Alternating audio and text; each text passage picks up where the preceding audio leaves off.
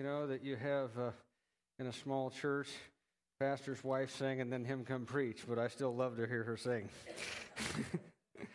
So thanks, Karen. Thank you, Samara and Jeff and the worship team. Merry Christmas, y'all. Welcome as we celebrate the Savior together.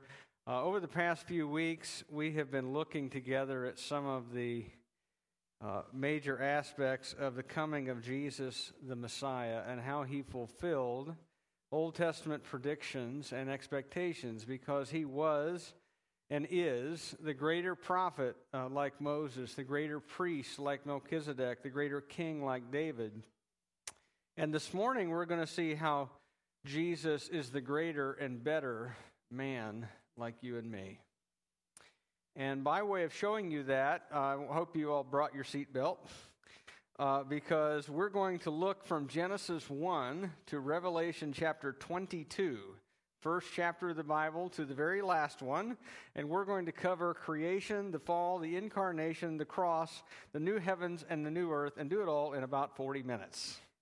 Okay, so hope you're ready.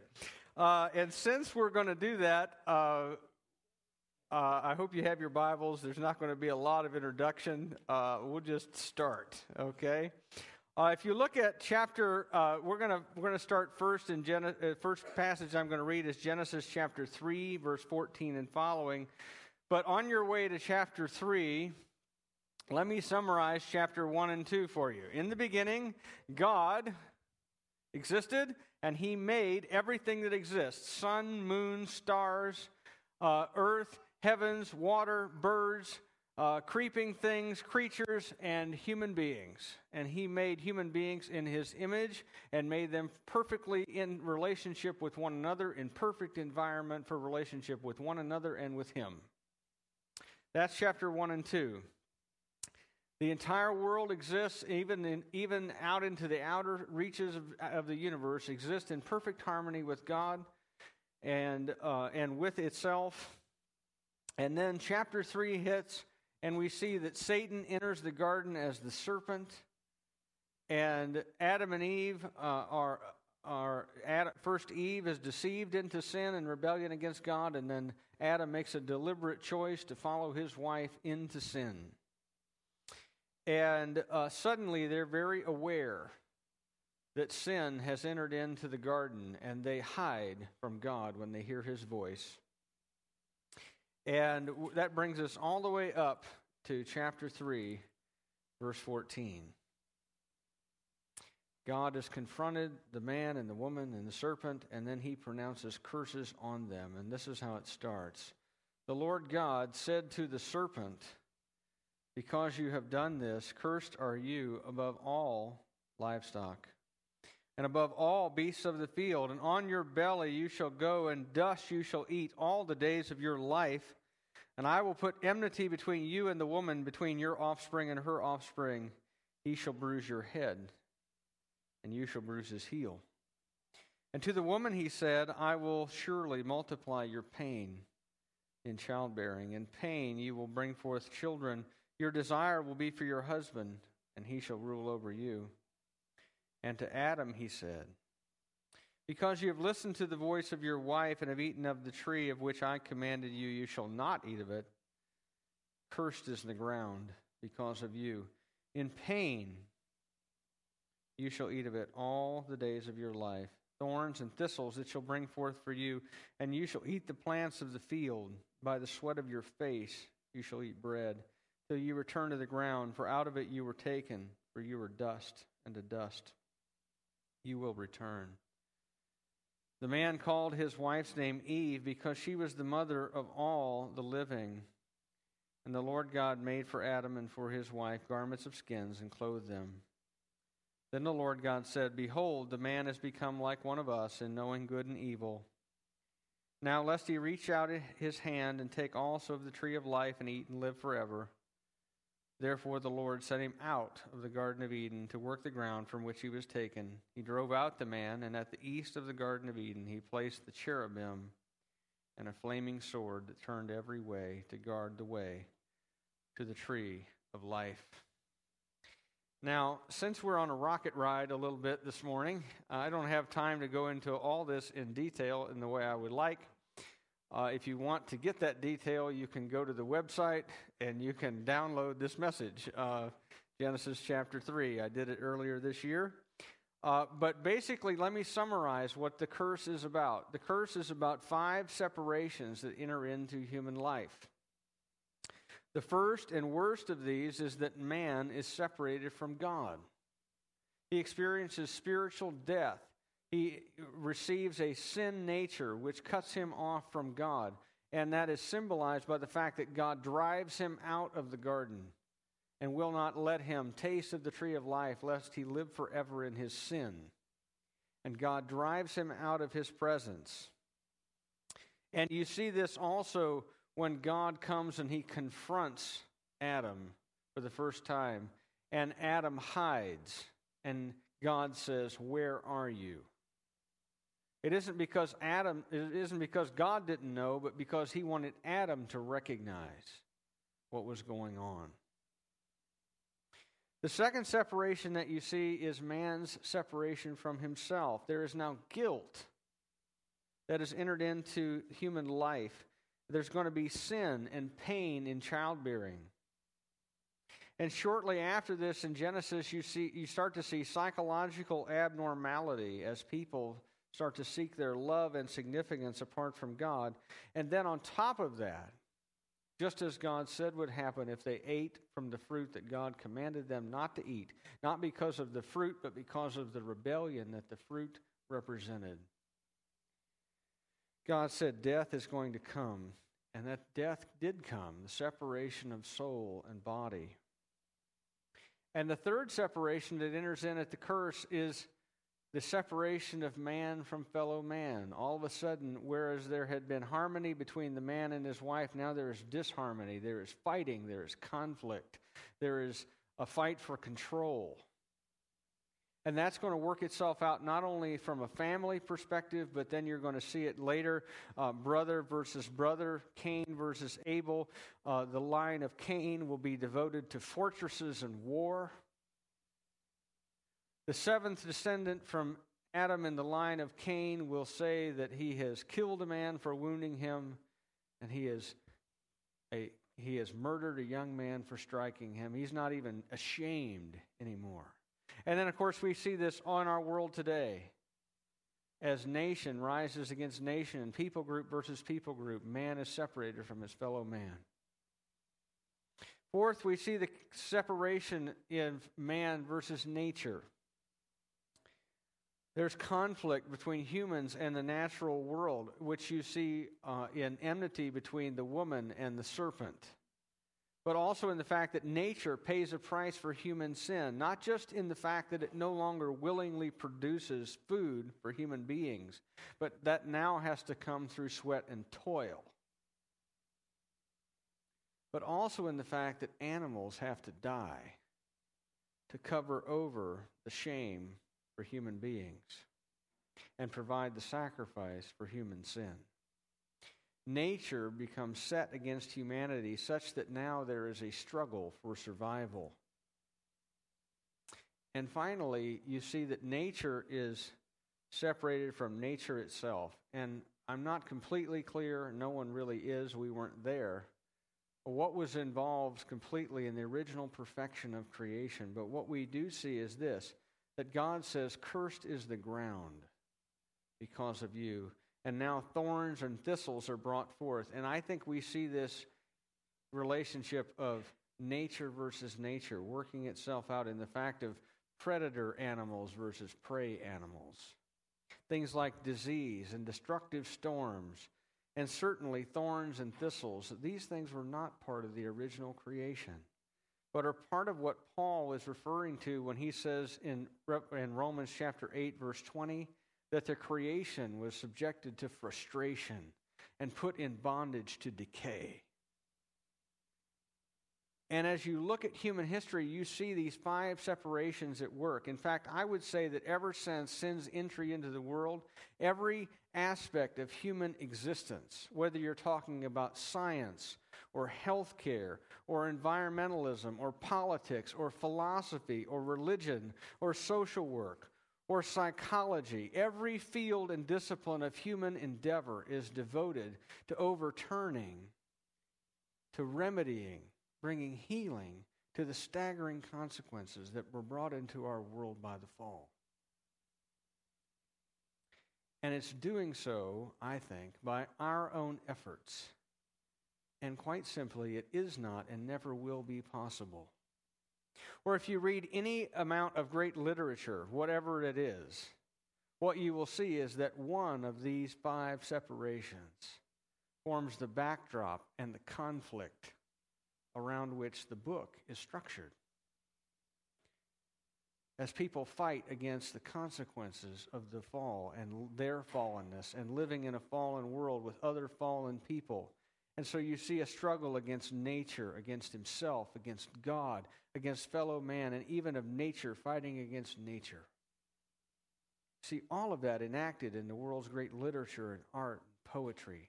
You see it in all of the efforts that we make to try and correct all the difficulties we have in this life.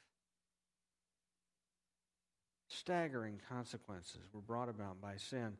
And in the midst, though, of Genesis 3, in the midst of this pronouncement of judgment, there's this grace note that sounds. And it plays loud and clear for those who have ears to hear. And it's the promise of the seed of the woman. It's the promise from God of one particular human being.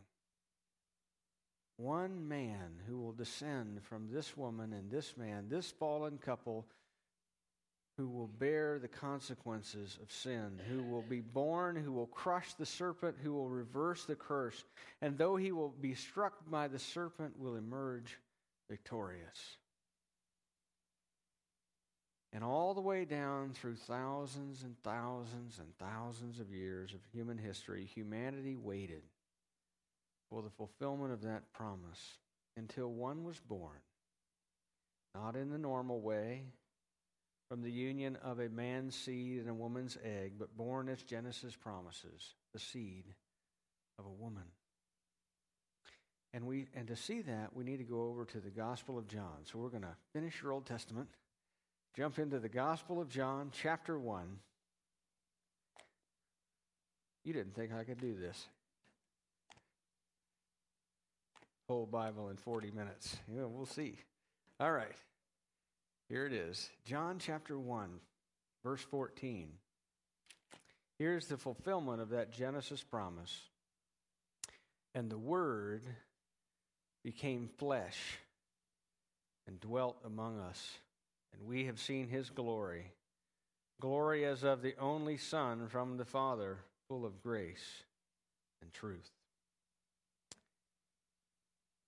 As the cartoon goes, that's what Christmas is all about, Charlie Brown. That the Word became flesh. The Word became flesh. That the God of the universe, the God who spoke creation into existence by his Word, remember? And God said, let there be light, and there was. And God said, let the land produce animals and creeping things. Let the sky be full of birds, and there were. And then he said, let us make man in our image, and he did. That the power of God's Word was at work in bringing these things about.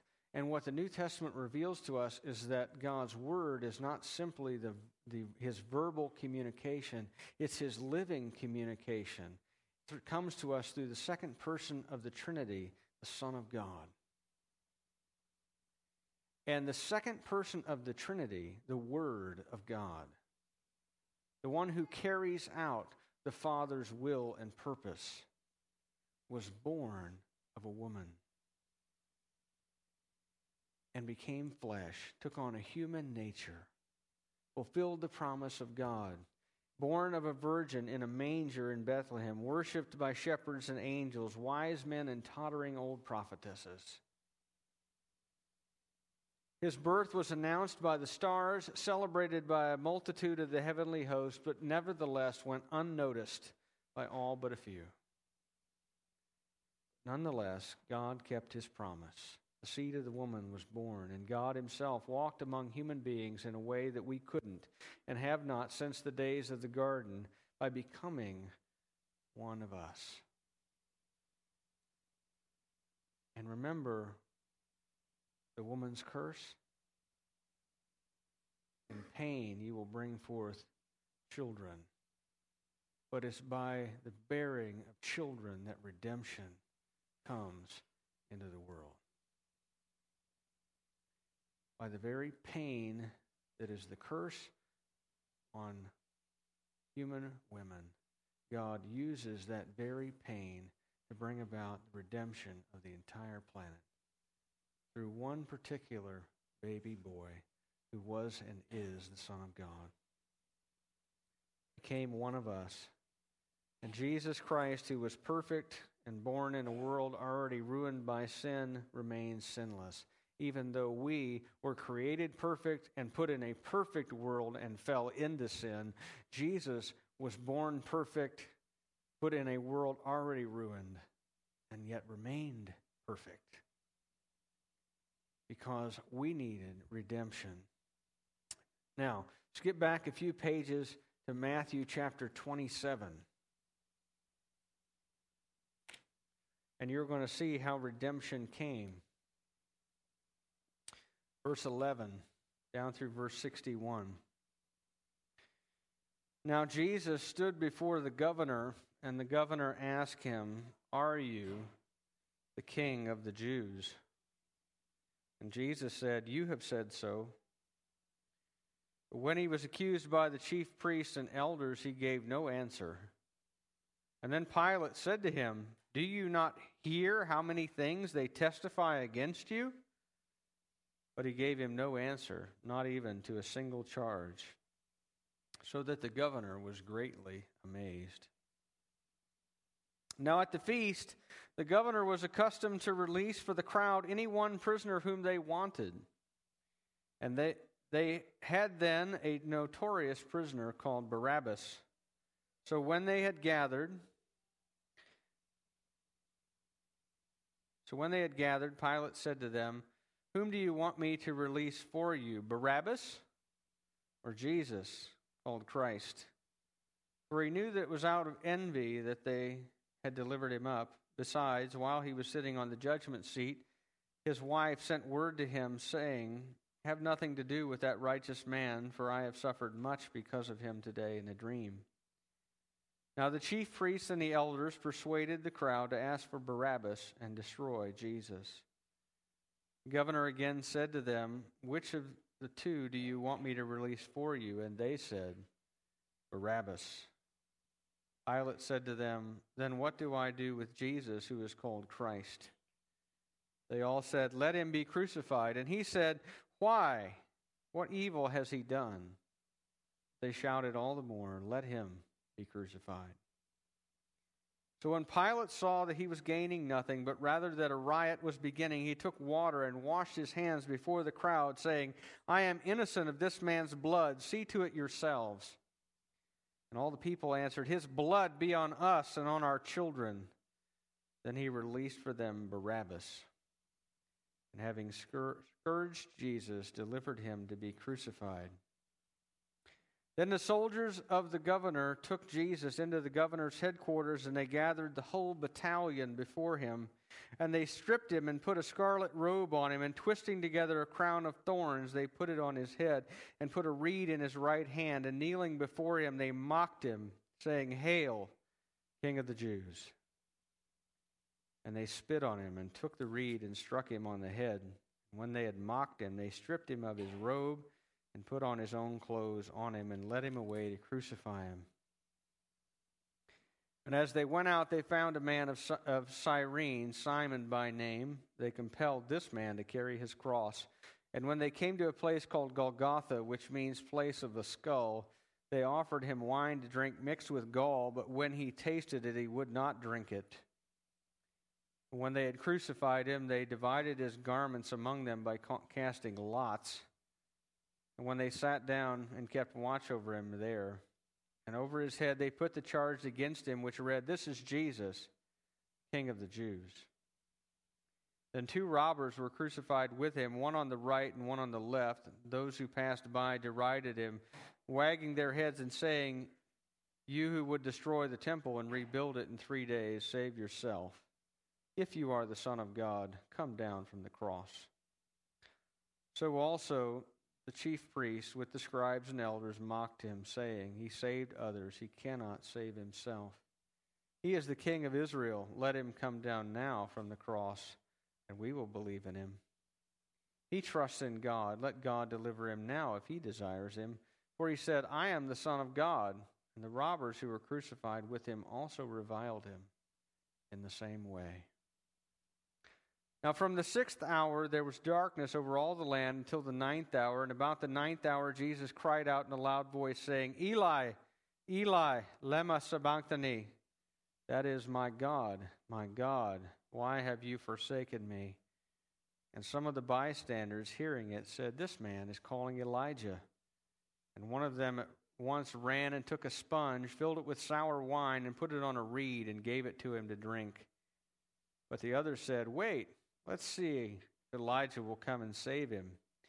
And Jesus cried out again with a loud voice, and yielded up his spirit.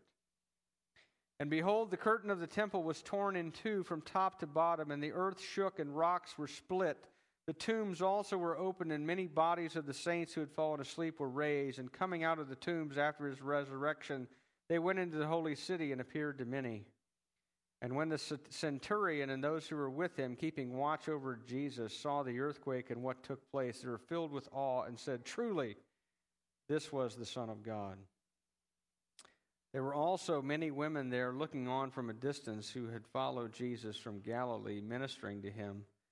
Among them were Mary Magdalene and Mary, the mother of James and Joseph, and the mother of the sons of Zebedee. And when it was evening, there came a rich man from Arimathea named Joseph, who also was a disciple of Jesus. He went to Pilate, asked for the body of Jesus, and then Pilate ordered it be given to him. And Joseph took the body and laid it in clean linen, wrapped it in clean linen shroud, and laid it in his own tomb, which he had cut in the rock. And he rolled a great stone to the entrance of the tomb and went away. Mary Magdalene and the other Mary were there, sitting opposite the tomb. And as you look at this story, as you look at the cross, what you see is that Jesus indeed bears the curse for all of us. And we see him, and he hangs there bearing it all. Man was separated from God by sin, so when God poured out on the Son penalty that our sins had earned, a one-time and one-time only temporary separation occurred between God the Father and God the Son, such that there was catastrophic division within the Trinity where there had only ever been unity before. And as the price was paid for sin, Jesus cried out, my God, why have you forsaken me?" He who had never known separation from God took separation from God for you and for me. And thus, when he died, the veil was torn from top to bottom in the temple, symbolizing that the separation between man and God had come to an end. Because Jesus had borne sin's curse for you and me. And because man is separated from himself, enduring pain and death, so Jesus, the second sinless Adam, really died. His spirit was committed to the Father and was separated from his body.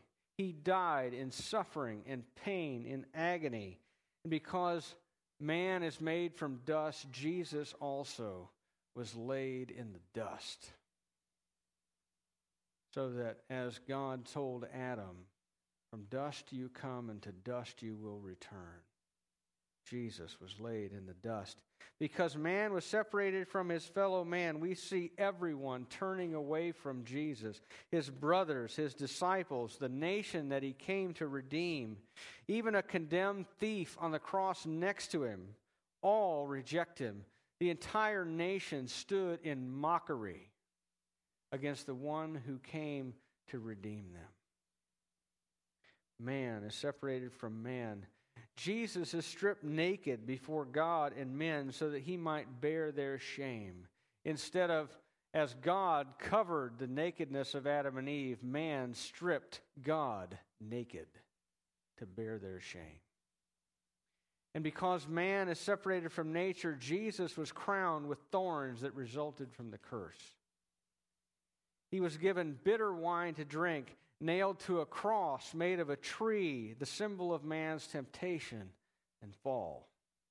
And finally, because nature is divided against nature, at his death the sky darkened like night, an earthquake struck, rocks split open, and people against nature got up out of the tomb and walked around.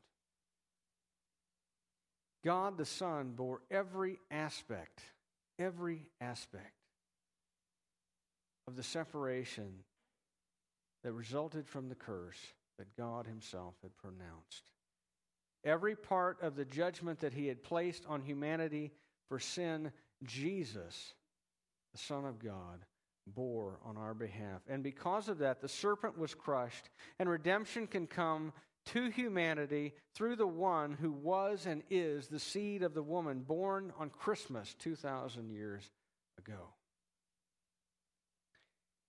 And more than that, we also have the assurance that final redemption is going to come, that the curse will one day finally, completely, and totally be reversed.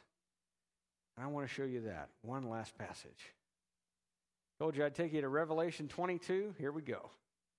Revelation chapter 22. Last book in your Bible. Last chapter in your Bible. First 5 verses. Here's what John says. Then the angel showed me the river of the water of life, bright as crystal, flowing from the throne of God and of the Lamb through the middle of the street of the city. Also, on either side of the river, the tree of life with its 12 kinds of fruit, yielding its fruit each month. The leaves of the tree were for the healing of the nations. No longer will there be anything accursed, but the throne of God and of the Lamb will be in it, and his servants will worship him. They will see his face, and his name will be on their foreheads, and night will be no more. They will need no light of lamp or sun, for the Lord God will be their light, and they will reign forever and forever. Do you notice anything significant in that little brief 5-verse description? Instead of being cut off from God's presence and driven out from him, God himself will dwell with us. Instead of being blocked from the tree of life, it's now given to us freely, giving forth 12 kinds of fruit every year and bearing fruit every month. And its leaves are for the healing of the nations. And I love this verse. There will not be anything accursed anymore. The curse will be overturned. The world will be restored. And there will not even be any more night, because God himself will give light to the city where we will live with him forever. We will belong to God as we were designed to be, as we were destined to be, as God made us to be. God will give us his light and his presence forever and forever, and we will reign as lords and ladies of the new heavens and the new earth forevermore, and creation will be finally and fully restored with no separations ever exist again. Everything will be restored and completed. Why? Because of Christmas 2,000 years ago. And because of Easter, a short while later, when God himself, the God-man, the man like me, the man who came to live the life that I couldn't live, to die the death that I owed to God for my sin and for yours. He bore the entire curse himself, that we could be restored to God. And I think I've kept my promise. Genesis 1 to Revelation 22. Creation, fall, incarnation, new heavens, new earth, 40 minutes. How about it? But what are we to do with this message? What do we do with this? This is great news, but what do we do with it? Well, let me borrow some words from some carols that we've sang. Go tell it on the mountain, over the hills and everywhere, that Jesus, the Messiah, the man like me, has not only been born but crucified. The promise of a Savior has come for the whole world, and that promise has been kept. The curse of sin and death and ultimate separation from God in hell has been paid, borne on your behalf by the Savior, born in a manger, worshipped by angels, shepherds, wise men, Mary and Joseph. Amen. Go tell it on the mountain, over the fields, and everywhere. The curse is reversed. The Son is born. Sin is paid for you and for me. And one day, as Karen sang, and I love this song, God is not dead, and he does not sleep. The wrong will fail, the right will prevail, and one day there will be peace on earth, goodwill to men. Just as we sing every Christmas, and the whole world needs to know. The whole world needs to know. So put the go in the gospel this Christmas. Let's pray. God, our Heavenly Father, you are indeed the God who loves us. Though we were sinners, though we were rebels, though we were traitors, though we hated you, though we lifted up our fist against you and said, I don't want anything to do with you. Though we were cursed and marked for death and hell, though everything about your justice would justly condemn us there, though you justly pronounced the curse, you also announced right along with it the promise of a Redeemer, and you kept your word. Far better than any human being has ever kept a promise, you keep yours. And you sent not just a Redeemer, but your own self to redeem us, to bear every aspect of the curse for us. Every separation that was brought into the world by our sin, you took it on yourself. Even separation within your own nature as God, you took so that we would not have to experience forever separation from you. And Father, we praise you. We celebrate the Christ who was born at Christmas, crucified at Easter. And Father, I pray that we would faithfully declare your message so that, as your word tells us, people from every tribe and language, tongue, and people would be surrounding the throne, giving glory to him who was born in Bethlehem. And Father, we pray in Jesus' name, amen.